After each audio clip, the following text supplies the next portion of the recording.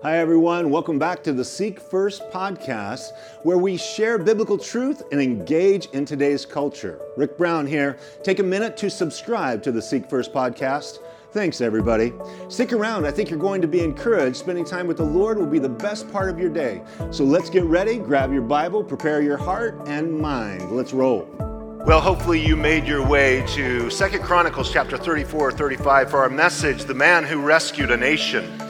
And the beautiful thing about reading through God's Word and the anchored in the Word is that you move through these passages, 1st and 2nd Samuel, 1st and 2nd Kings, 1st and 2nd Chronicles, and they're a laboratory of leadership. They're a laboratory of leadership because you see the beginning of a leader and his life and then the end of a leader in very short chapters or maybe 2 or 3 chapters. And what it does is it gives us the ability to glean lessons. You see, the man who rescued a nation in this passage of Scripture is a guy, one of my heroes in the Kings, is a guy by the name of Josiah. Out of the 20 kings in the kingdom of Judah, which is in southern Israel, because they had a civil war and they were divided, the northern kingdom and the southern kingdom, the 20 kings, there was only 8 good kings, and Josiah is one of those kings. You see, the problem with every nation is very much like Richard Cobden, the British political leader back in the 18th century, said this. He said, every great nation fell by suicide, meaning that they are killing themselves as a nation. And that's what we've observed in the last year. We have seen the worst president in American history that has pushed forth an agenda that is rejecting constitutional principles and rights.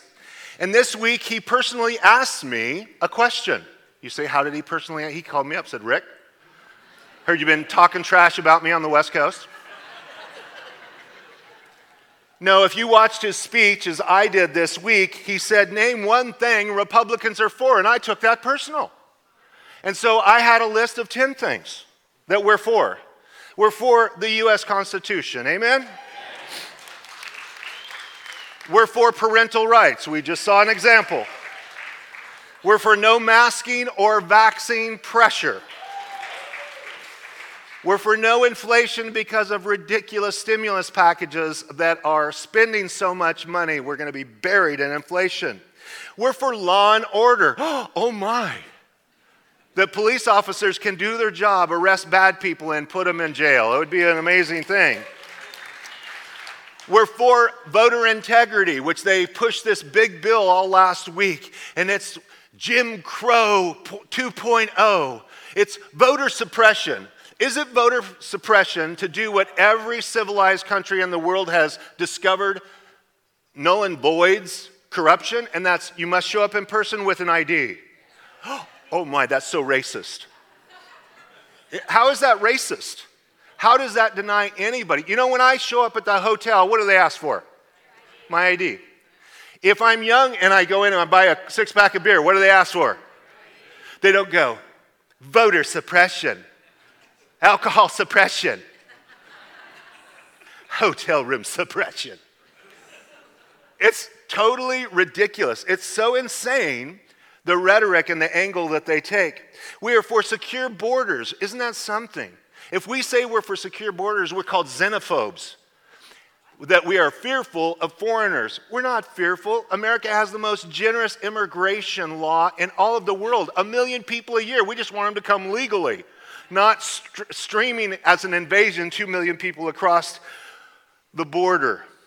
We're for a strong national defense for somebody that would be willing to stand up to China or Russia or North Korea or Iran, and not leave our people in Afghanistan and bring 100,000 other people home that are not even citizens. It's a crazy thing that we live, and it seems so logical. So what are we for? These are things that we are for. And we live in a time that is a great opportunity to stand up for what's right. I love what Winston Churchill, who is accredited to single-handedly saving Western civilization by his incredible leadership in Great Britain. By the way, they're leading again. They just dropped all mask mandates and all vaccine mandates.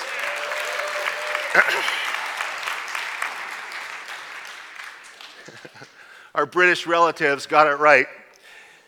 But Winston Churchill said this: a pessimist sees the difficulty in every opportunity. An optimist sees the opportunity in every difficulty. So we see the opportunity in this difficulty. It feels like we're surrounded, we're outnumbered, but like the commander when he was told that by his reconnaissance team, "Sir, we're surrounded." He said, "Great. Doesn't matter which direction we shoot, we're going to hit somebody." It's awesome. Great opportunity. But as we move forward, President Lincoln said it best for this season in our own country. He said, "We the people are the rightful masters of both Congress and the courts, not to overthrow the Constitution, but to overthrow men who pervert the Constitution."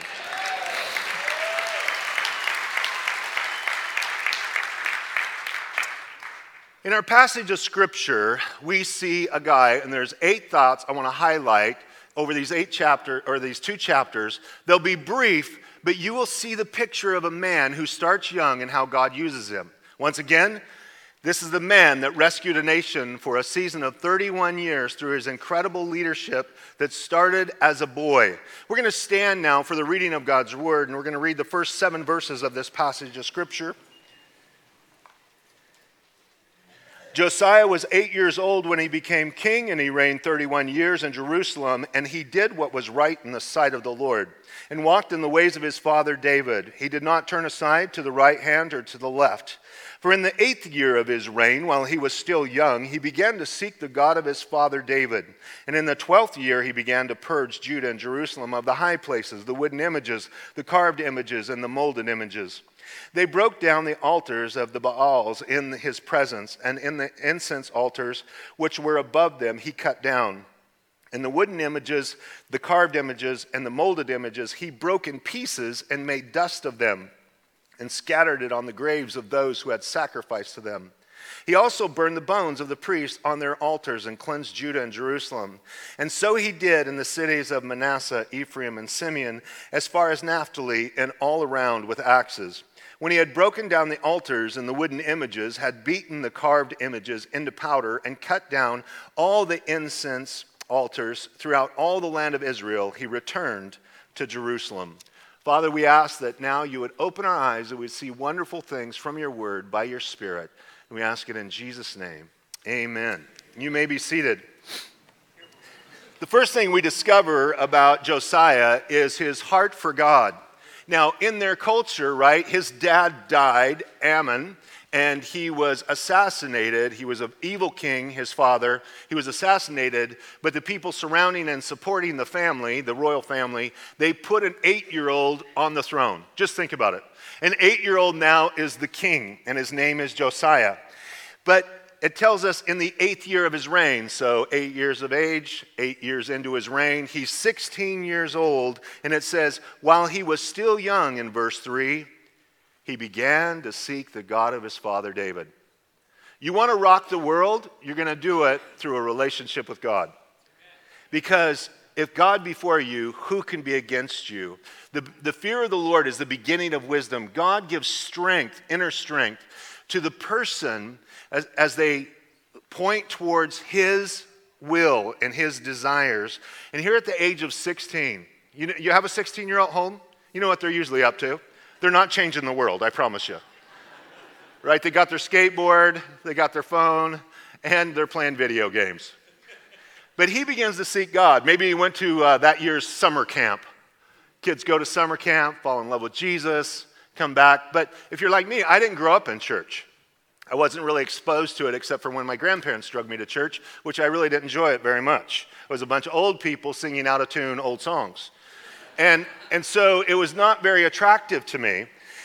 Yet at the age of 19, God supernaturally broke into my world, 3 years older than the 16-year-old, and he changed my life. You see, the first thing that's going to happen in your life, if you're going to be useful and you're going to rescue your marriage, you're going to rescue your family, you're going to rescue your neighbors, you're going to rescue a nation, the first thing you're going to do is begin to seek God. Because God will infuse you with the wisdom and the strength and the determination and the stamina to accomplish his will. It says in Matthew 6:33, which is my life verse, seek first the kingdom of God and his righteousness, and all these things shall be added to you. I discovered this verse as a young Christian and realized this is the key to the Christian life. If I'll just seek God first, all the other priorities of life just fall into place. But my whole life, I had spent trying to prioritize the rest of life, and God wasn't even on the list, and I was always a mess. But when I put Jesus first and began to seek him first, he just began to sort out the rest of things. So the first thing I have to do, the primary thing I have to do each day, each week, each month, each year of my life is seek the Lord and watch what he's going to do. And this is what happened in Josiah's life as he had a heart for God. Now, as soon as you have a heart for God and you begin to seek him, what takes place is then you begin to be reoriented towards what is right in his sight, in his eyes. For the second thing that Josiah does, he has a heart for what's right. It says in verse 3 also, in the 12th year he began to purge. So now he was 16, now he's 20 years of age. So 4 years of seeking the Lord, he starts really sensing what God wants him to do, and now he begins to pursue what is right. And for them, the children of Israel, they had been given in the Decalogue, or the Ten Commandments, that they were to have no other image, no other gods before God. So every time they fell out of favor with God, they would start turning to false gods. And as they turned to these false gods, they would make them of wood, they would make them of metal, they would make them of whatever it is. And so they would turn their hearts and they would start trusting a little statue, which Jeremiah makes fun of in such a ridiculous way. He says, they go out and chop down a log, and with a piece of it, they start the fire to cook dinner, right? Piece of that wood. And the other part they make into a god and then bow down and pray to it. Now, how wise is that? Right? How smart is that? And so he goes around the country destroying all of these false gods and tearing them down. Now, Josiah is so unique, not only because of his youthful passion and because we have a chronological listing of how these things incrementally happened in his life, like no other king. But he was spoken about, this is mind-blowing, he was prophesied 300 years before he came on the scene by name. 300 years. You see, this is 630 BC. In 940 BC, Jeroboam had created a false worship up in the northern kingdom, and he built a false altar, and a prophet came there and said, one day there's a guy, well, let me read it to you in 1 Kings 13:2. He says, behold, a child, Josiah by name, shall be born to the house of David, and on you he shall sacrifice the priests of the high places, and who burn incense on you, and men's bones shall be burned on you. So that was a 300-year-old prophecy. Check that out. I mean, our country is not even 300 years old, right? As far as from 1776. And 300 years before Josiah shows up and says, you know what, I think I'm going to cleanse the land and destroy all these false gods and all these false altars. So as the story goes in the book of Kings, which is the parallel passage to this, he shows up and he takes these pagan priests' bones out of the graves and he burns them on this false altar and he's going to destroy it. And then he looks and he points at that tomb and he says, who's buried in there? And they said, that's the prophet in that tomb that said you were going to come 300 years ago. He goes, well, let's leave him alone. Let's have a little respect for him, right? But wouldn't it blow your mind if 300 years ago there was a prophecy with your specific name? That's who this guy is. And so as he begins to fulfill these things, he realizes this: before you can build and plant and do the good, sometimes you have to tear down the corruption. This term has been coined over this last decade of the Washington, D.C. swamp. It's corruption, right? It's corruption through and through. And President Trump said he's going to go there and drain the swamp, but he realized how big the swamp monsters were, right? They're huge, and they fought him tooth and nail for 4 years. The corruption in our nation basically is the same. You just have to change all the imagery, you guys. So in the Old Testament, it was all these false gods. You see, if they had an unwanted child, they went to Molech, which was a metal idol that they stoked the fire underneath, this hollow metal idol. And if you had an unwanted pregnancy, you just had your child, and then you put that baby in the arms of a red-hot god to sacrifice it. This is what the Bible says, and they passed their children through the fire. This is what it means, to the god of Molech. You see, we just have abortion clinics that are more sterile, but it's unwanted pregnancy that inconveniences people, right? But then they could say, oh, I offered it to a god, Molech. Basically, you're just getting rid of your kid. So you can go through and you can look at all of the names of their gods, and what they emphasized, is that you?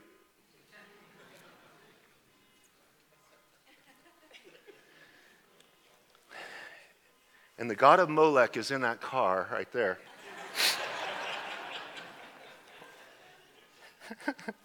So Jeremiah realized before you can build and plant, sometimes you have to tear down. This is the way the Lord said it to him in Jeremiah 1:10. See, I have this day set you over the nations and over the kingdoms to root out, to pull down, to destroy, to throw down, to build, and to plant.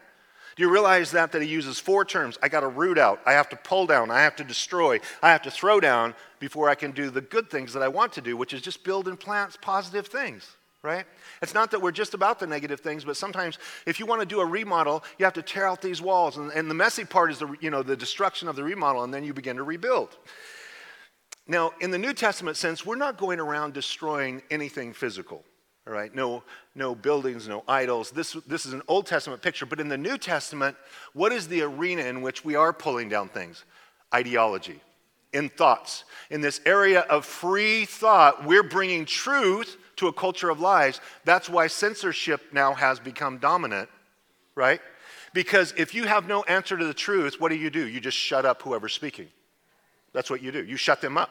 Because you have to censor their language. Because you have no strength in your argument, so you just have to delete their account. You have to shut them up. Paul the Apostle said it this way in 2 Corinthians 10, for the weapons of our warfare are not carnal, but mighty in God for pulling down strongholds, casting down arguments and every high thing that exalts itself against the knowledge of God.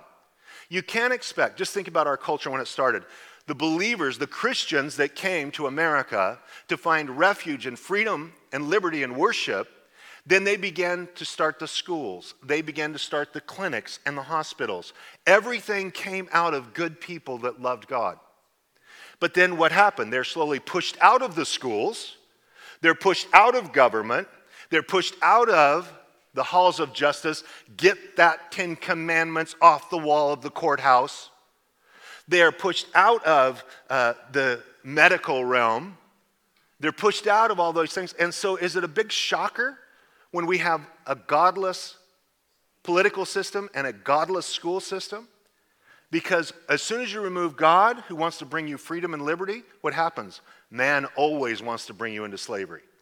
Always, always, always. And it happens in regimes around the world. As soon as you want to do what's right, like Josiah did, I just declare to people, brace yourself because the smear campaign is on its way towards you. That smear campaign, the smear tactics of the leftist satanic trolls, they will call you a racist, white supremacist, a homophobe, a transphobe, a xenophobe, and a cult.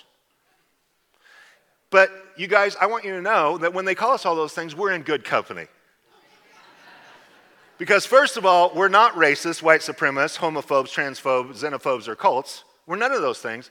We're just good people that love God and believe His word is true. Right? And we want people to be free. But Jesus said it this way in Matthew 11. He said, John the Baptist came neither eating nor drinking, and they say, he has a demon. People in John the Baptist's day were saying he was demon-possessed. But he was God's servant. So that was their smear campaign. How did they try to shame him? How did they try to shut him up? How did they try to cancel him? By calling him bad names, that he's demon-possessed. Jesus said the Son of Man himself, he came eating and drinking. They said, look, he's a glutton and a winebibber, a friend of tax collectors and sinners. So they said Jesus was a drunk and a glutton. They tried to smear him. Brace yourself when you want to stand for what's right. Some of you have discovered. You posted something on Facebook. You posted something on your Instagram account. You did this or that, and all hell broke loose to destroy you because you may not color outside the lines of the leftist propagandist machine. And so you just have to brace yourself. Jesus seemed to be okay with it. Jesus is like, okay, they're going to call me a drunk. They're going to call me a glutton. John the Baptist is like, hey, they're going to say I'm demon-possessed. And all we're here is doing is sharing God's love and sharing God's truth. You have to get used to this fact, as it says in Matthew chapter 5, verse 10, blessed are those who are persecuted for righteousness' sake, for theirs is the kingdom of heaven. Blessed are you, get this is a perfect verse for cancel culture. Blessed are you when they revile and persecute you and say all kinds of evil against you falsely for my name's sake. So let them say whatever they're going to say. I want you to know, somebody was telling me this week, hey, did you read the Acorn and what they're saying about you? I said, who cares? Right? In the opinion of it, who cares? Letters to the editor. Because they'll print anything. Right? So, well, they say all publicity is good publicity, so bring it on. You guys know that you are now a part of the Godspeak cult. I think you guys, as long as we love Jesus and love his word and don't serve Kool-Aid, we're going to be okay. Right? We're just going to love Jesus, love the Lord. Now, the third thing, Josiah's heart for God's house. Because you see the progression in his life. He's 16, he starts seeking God. 4 years of seeking God, he goes, I want to do what's right. I want to drain the swamp of the corrupt idol worship in our nation.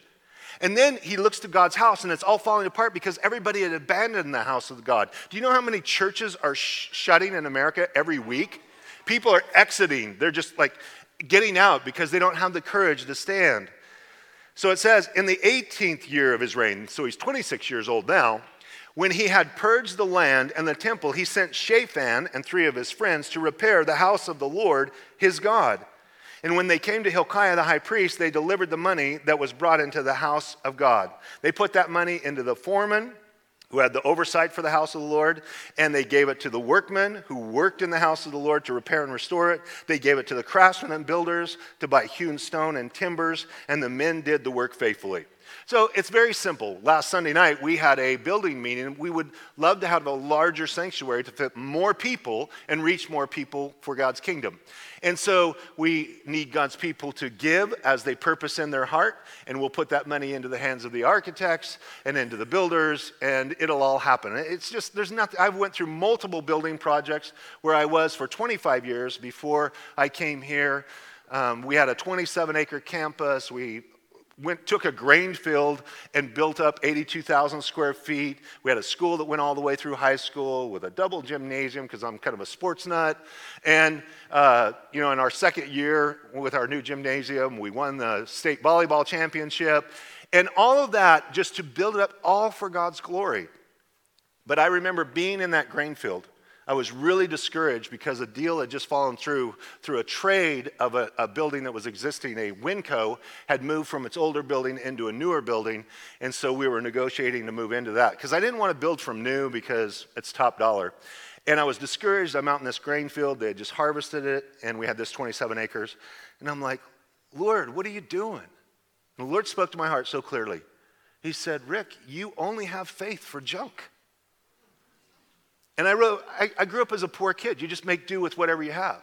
But he really rebuked me, and it was one of those moments you're just having a heart-to-heart, and I don't mean an audible voice. I mean, when the Lord ministers to me, it's like in these clear thoughts in my mind that I know did not come from me. It's like crystal clear.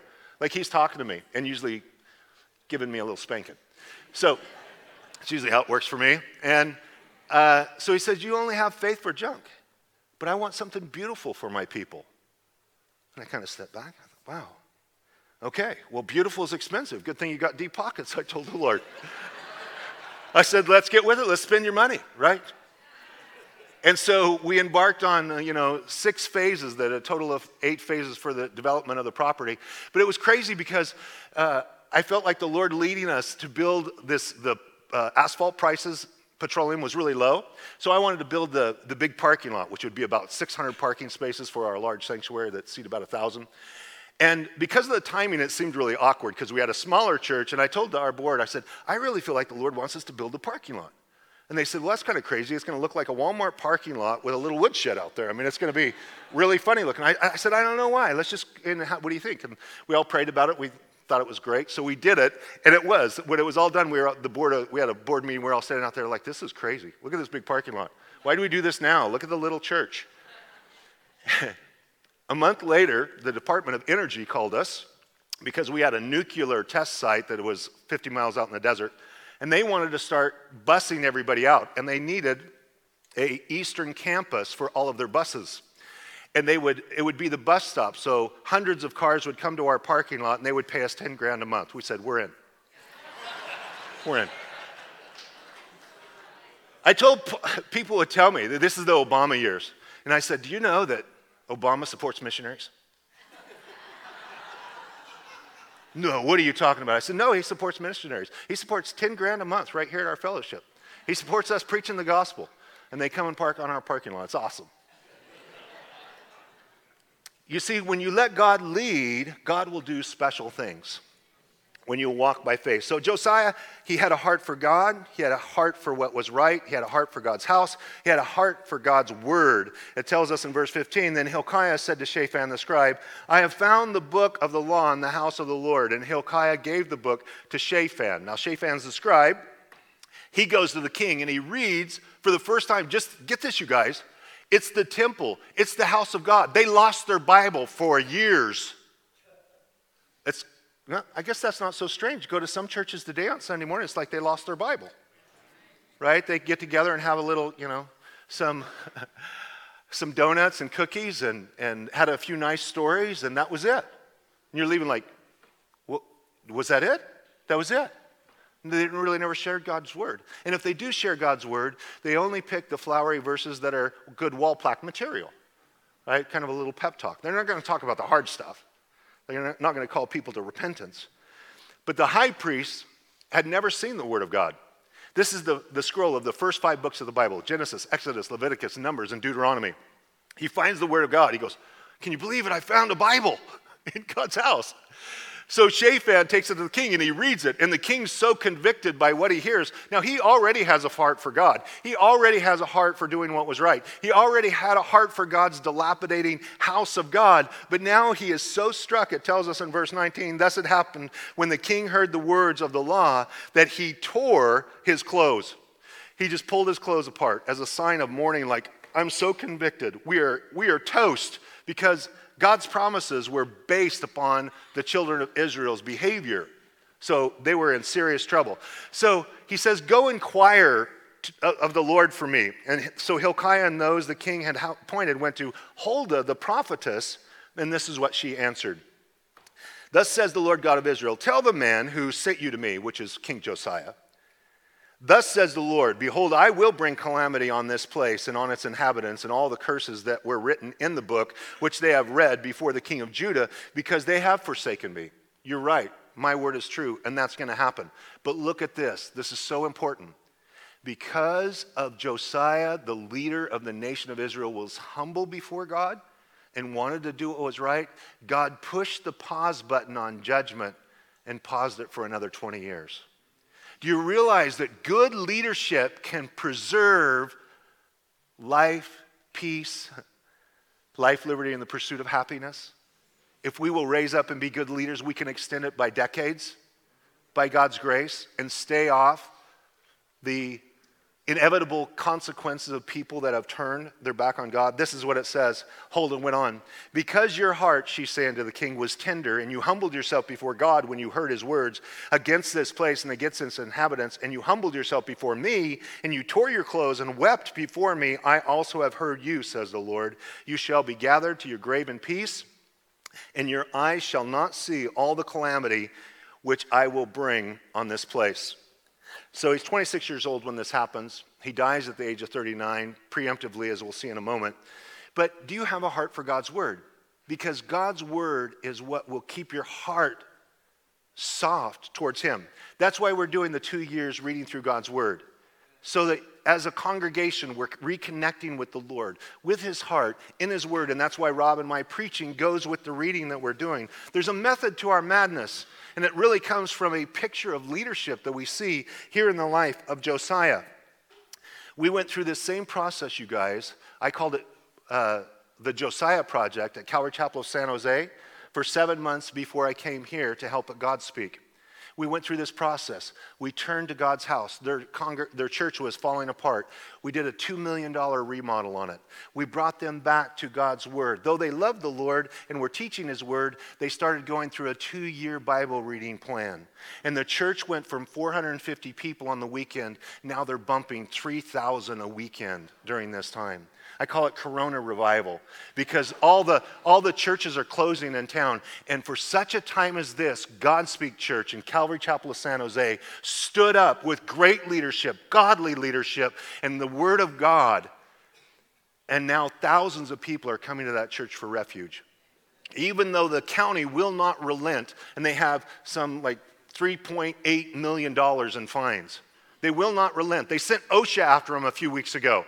And they came in and they said, you don't have a warrant. And they came back with a warrant and they interrogated all their school staff because they have a Christian school. The progressive left is weaponizing the agencies of government, whether it's the FBI now coming to investigate parents at a school board meeting and setting up shop like they're domestic terrorists. Unless we stand up, they are coming for us, comrade. They are coming for you. And they are going to drag you off as this domestic terrorist. Unbelievable. Josiah has a heart for God's people because, I can be passionate about God personally, you guys. But I want some people to go to heaven with me. How about you? Right? I don't want to go to heaven alone. I want my wife and my kids and my grandkids and my mom and my dad and my brother and my sister. I want them all to go to heaven with me. You see, as soon as God gets your heart, you stop being so preoccupied with yourself and you actually start thinking about God and others and wanting to be an influence. And that's what happens to Josiah. This is what happens to all good leaders. In verse 5 it says, Josiah's heart for God's people, the king went up to the house of the Lord with all the people of Judah and the inhabitants of Jerusalem, the priests and the Levites and all the people, great and small. And he read in their hearing all the words of the book of the covenant which he had been found in the house of the Lord. Then the king stood in his place and made a covenant before the Lord to follow the Lord, to keep his commandments, his testimonies, his statutes with all his heart, all his soul, to perform the words of the covenant that were written in the book. Get this. He declared this all personally to God in an audience like this. This is what he's doing. He's making this promise. And then it tells us in verse 32, he made all who were present in Jerusalem and Benjamin take a stand. Hey, you know what? Choose today who you're going to serve, you guys. The prophet Elijah told the people, why do you keep hopping between two opinions? If Baal, this false god, is God, then go serve him. Go ahead. But if the Lord is God, then serve him. You see, there's a point that leadership is calling people to make a stand in their relationship with God. And there's a time that you have to have some steel conviction in your soul about who you are in your relationship with God. And to be this waffle that just goes back and forth, whatever environment, I'm around these progressive leftists, so I, regurgitate their rhetoric. And it's just like, you know what? Decide who you are. Figure out who you are. Because I promise you, as soon as in your relationship with God, you figure out who you are and you make a stand, you'll be a lot happier about looking at yourself in the mirror every morning. Because there's a consistency with who you are at the core of your being. And that is exactly what Josiah is calling people to do. It says in verse 33, and I love this, all Josiah's days of leadership, they, the people, did not depart from following the Lord God of their fathers. His leadership so inspired a generation that they wanted to follow God. You see, once you make that decision, you're no longer serving God because of Josiah. You're serving God because you made the decision to do so. When he's dead and gone, you're still on that track. The sixth thought that we have here is Josiah's heart for Passover. It says in verse 1 of chapter 35, now Josiah kept a Passover to the Lord in Jerusalem, and they slaughtered the Passover lambs on the 14th day of the first month.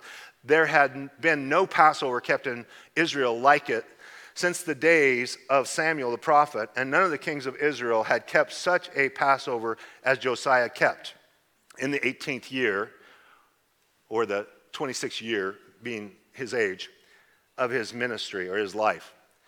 You see, the Passover is the greatest segue for the picture of who Jesus is in the New Testament, right?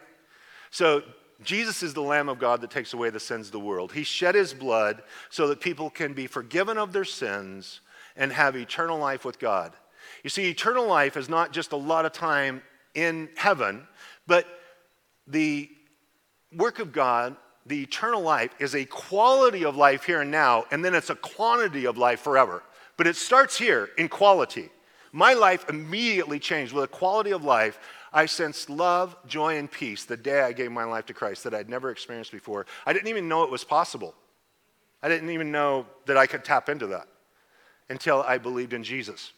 So the Passover was this picture for the children of Israel that they remembered the Passover lamb. You remember, it's the 10th plague of Pharaoh.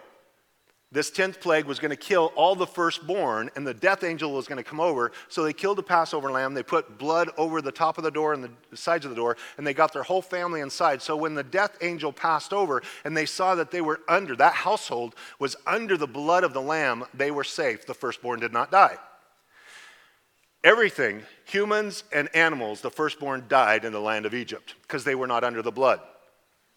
Jesus, on the night before his crucifixion, had the Passover with his disciples, and he applied it directly to himself. He broke the Passover bread, and he said, "Take, this is my body given for you." And then he took the cup of wine, which is a picture of his blood. He said, "This is the blood of the new covenant." And Jesus was applying to himself the Old Testament figurative picture of the Passover. So in this sense, Josiah was unique because he held a Passover that no one in Israel's history had ever held, that the people might be under the blood of the Lamb. You see, it's our ultimate desire as we walk with the Lord to point people to Jesus and his redemptive blood that washes away our sins. When I was a little kid, at the few times that my grandparents drugged me to church, which I did not enjoy, I was mystified by my grandmother. My grandmother sang the loudest in church and had the worst voice. But she knew every hymn, and she just sang with all of the gumption that she had. And I remember being 5 or 6 years old and just sitting there in the pew and watching her and thinking how terribly she sang, but with what gumption she did it. But what really struck me was the glory in her face as she did it. Her love for God. I can still remember her to this day singing "Power in the Blood." There is power, power, wonder-working power. But my grandmother sang it like this. There is power, power, wonder-working power in the blood of the... And if that doesn't get your attention as a little kid, see, it's still stuck. I'm 56 years old. I mean, there's some things you cannot unhear. It's in there forever. Well, but the beautiful thing was she was under the blood, and it was her prayers that brought me into the kingdom to bring me under the blood of the Lamb. Right? So Josiah at every turn points us to the things of the Lord, points us to the things of Jesus, points us to our own heart. But then, as all great leaders, and he's one of my heroes in the Bible, don't you hate it when your heroes stumble and fall? Here's a big blunder. And I share this with you because he's not a perfect guy. This is Josiah's big blunder in verse 20. After all this, all the good that he did, Necho, king of Egypt, came up to fight against Carchemish by the Euphrates, and Josiah went out against him. But he sent messengers to him, saying, "What have I to do with you, king of Judah? I have not come against you this day, but against the house which I have war. For God commanded me to make haste. Refrain from meddling with God, who is with me, lest he destroy you." Nevertheless, Josiah would not turn his face from him, but disguised himself so that he might fight with him, and did not heed the words of Necho. Notice this, he did not heed the words of Necho from the mouth of God. So he came to fight in the valley of Megiddo, and the archer shot King Josiah, so he died and was buried in one of the tombs of his fathers at the age of 39. Raise your hand if you're 39 or younger. Whoa.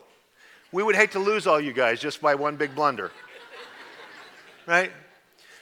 But the thing is that when God uses you in a powerful way, sometimes you're so used to jumping into every challenge and fight that comes up, sometimes you might get yourself into one that God hasn't called you to. And somebody might even, from an unlikely place, like the king of Egypt, Josiah might be thinking, you don't even know God. But God spoke through king of Egypt, to him and said, and he was very peaceful. He's like, hey, dude, loose paraphrase, you got to find that in the Greek. Hey, I have no conflict with you. I have no beef with you. I'm going to fight this army over here. So why don't you just stay home and mind your own business? Because I would hate to hurt you. I don't want to hurt you. And God told me to go do this and to make haste to do it. But, if you do this, if you come out, you're coming out and meddling against the will of God. I don't care what phase or what age you are, when you and I get outside of God's will into things that God has not called us to, we will stub our toe. We will fall on our face, and we will be humbled in the process. Hopefully, it won't end our life as it did for him, because he went into the battle, and the archers shot him, and he died by arrows. And so he died. Now even though, it's a wonderful thing. Sometimes heroes can be elevated to such a degree you don't think they're human, right? And there's something very humbling to realize that all humans have clay feet. And he had clay feet. But then we come to his funeral. Have you ever wondered about your funeral? Some people think I'm morbid when I say this. It would do you good to take a little time to think about your funeral. To think about, hey, have you ever thought about what people do when they read your obituary? There's somebody that reads your obituary across town. Hey, Rick passed away. And somebody reads it, and they shed a tear. They're like, oh, I didn't know Rick was even sick. He's dead. A guy across the street's reading the same one. It's like, it's about time that jerk's dead. Because all of us have a few of those people in our lives, right? Have you ever wondered who's going to show up at your funeral or who won't come to your funeral? You see, if one of the keys to the Christian life is to live your life backwards. By that I mean, think about the kind of room full of people you're going to fill up with your daily decisions and how you treat people and how you love people. You see, I've done funerals for 32 years. I don't know how many funerals and weddings and baby dedications and baptisms, stuff you do in 32 years, but it's a boatload.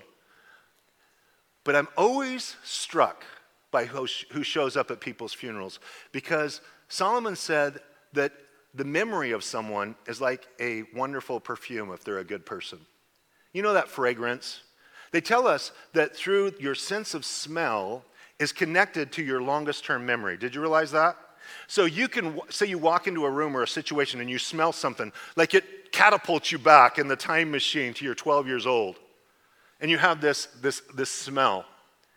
And when we first got married, Tammy would ask me, because when I would go to my grandparents' home, which was on 80 acres, 30 head of milking cows on my grandpa's farm, and milking the cows 7 days a week, twice a day at a big barn, and there's all these smells, right? So you would have you guys have silage pits here?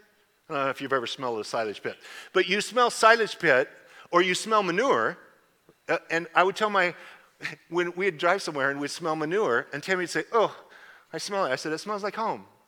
And she's like,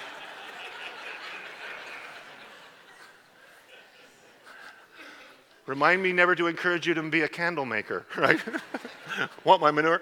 But the smell of it would take me back in my childhood to the only place that was safe, the only place that was secure, the only place that no matter what happened in my life, we could always go back there and it was always the same.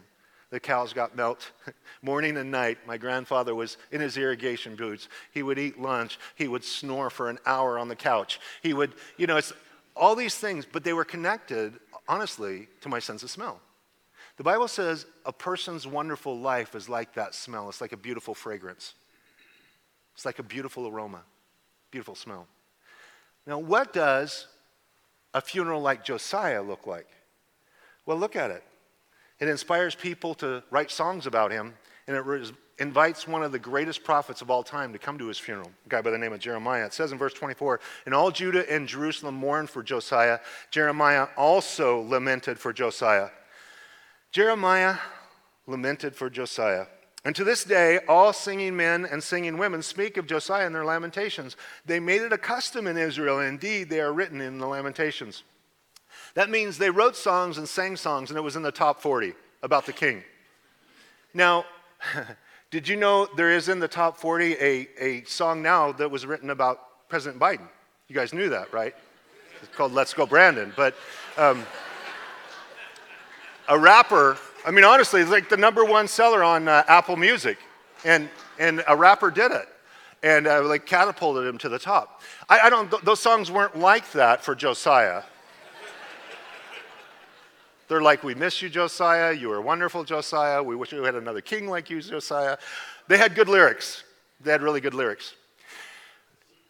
But Jeremiah, sometimes we get challenged because Jeremiah was one of the greatest prophets of all the Old Testament. And sometimes we get a hard time by being a voice in our relationship with God and a voice in the realm of our culture. Speaking of elected officials. And I want you to know that Jeremiah spoke of Josiah in a similar way, and he compared the wonderful leadership of Josiah to the awful leadership that he was experiencing in his day. Did you know that? From Jeremiah 22, verse 15 through 17, here is Jeremiah. No doubt he's going to share this at Josiah's funeral, possibly even. Shall you reign? He's talking to the bad leaders of his time. Shall you reign because you enclose yourself in cedar, your fancy houses, through your special interest groups that make you rich in Washington, D.C.? Did not your father, this is speaking of Josiah, eat and drink and do justice and righteousness? Then it was well with him. You know, Josiah just was concerned about doing what was right. And it was well with him. And then he said, he judged the cause of the poor and the needy. Then it was well. Was not this knowing me? He said, Josiah's simple relationship of knowing God and doing what was right, he said that represented him knowing me. In verse 17, this is the political leaders of Jeremiah's day, and see if the shoe fits. Yet your eyes and your heart are for nothing but covetousness, for shedding innocent blood, and practicing oppression and violence. Is there nothing new under the sun? Good leader, Josiah. Bad leaders in his nation. What did those bad leaders do? Once again, they were greedy. As we watch Nancy Pelosi and her husband with their investments, now worth $100 million, getting out of California that she has ruined and moving to the free state of Florida. Isn't this mind-blowing? All these mass crazy politicians go to Florida to party. And yet they insult Ron DeSantis all through the process. But for shedding innocent blood, have you been blown away by the rhetoric this week because Roe versus Wade may be turned over? These radical progressive left they can't even say, they are fighting to kill children. To kill children. Who will stand up to them and say, stop killing kids? 62 million children since Roe v. Wade. And they're practicing oppression. Have you feel oppressed the last 2 years? Right? And violence. Have you discovered that when the progressive left destroys community, burns down buildings, it's called a protest? It's not a riot. That's a riot. It's not a protest. But all the progressive left through the election year of 2020, Biden, Harris, were cheering on the people that were destroying entire communities. This is the kind of leadership. Now, Jeremiah was the man of God, the prophet in Jerusalem. And he did not avoid the opportunity to say Josiah was a great king. And you who are serving now are not. And today, we can look back in history and look at some great presidents. But today, we have no such person in the White House or the administration or in Sacramento. Even this week, I got a text from somebody that has their ears to the ground and has contacts in the capital of this state and said there are 7 lawmakers getting together, coming up with a bill to try to slip it through to vaccinate children who are 12 down to 12 years of age without parental consent. They want to pass a law in this state to put an injection in your children and you get no say. And that's the law they're trying to draft right now. Whether it gets passed, we have no idea. But unless somebody that has some guts or backbone stands up and says something, how will they be called out into the public to be exposed? But in doing so, brace yourselves. We have a huge target. to be the smear campaign center of Newburyport. We're the God Speak cult. We're those crazy white vigilante, white supremacist, bigoted, xenophobe, transphobe, homophobes, any phobe you want, they got the phobia up there. But because we speak the truth, we're the ones spreading misinformation. It's ironic. It's somewhat comical. So we can't let it slow us down. Amen. Let's pray. Father, we thank you for your love. Thank you for your grace. Pray that you would strengthen us in our desire to love you, to serve you, to follow you, to be useful. Lord, we pray for our nation.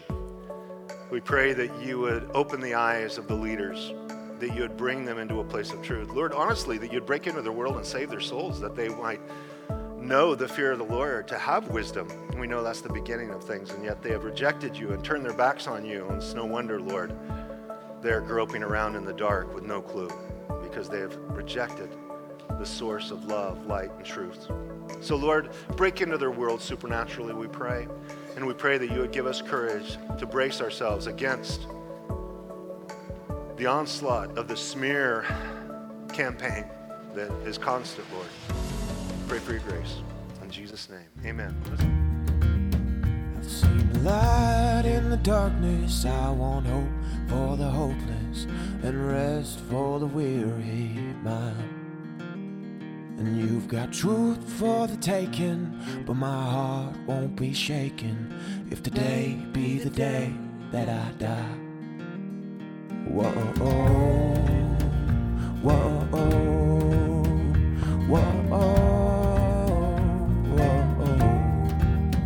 And I won't worry about tomorrow or fear in times of trouble.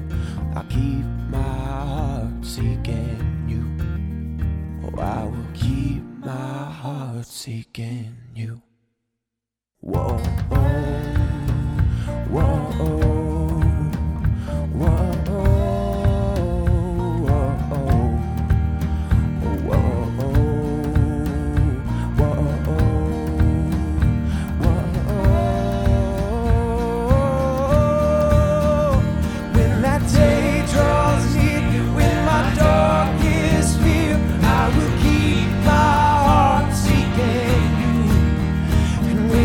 Kingdom comes and your will is done. I will keep my heart seeking you. Whoa, whoa, whoa, whoa,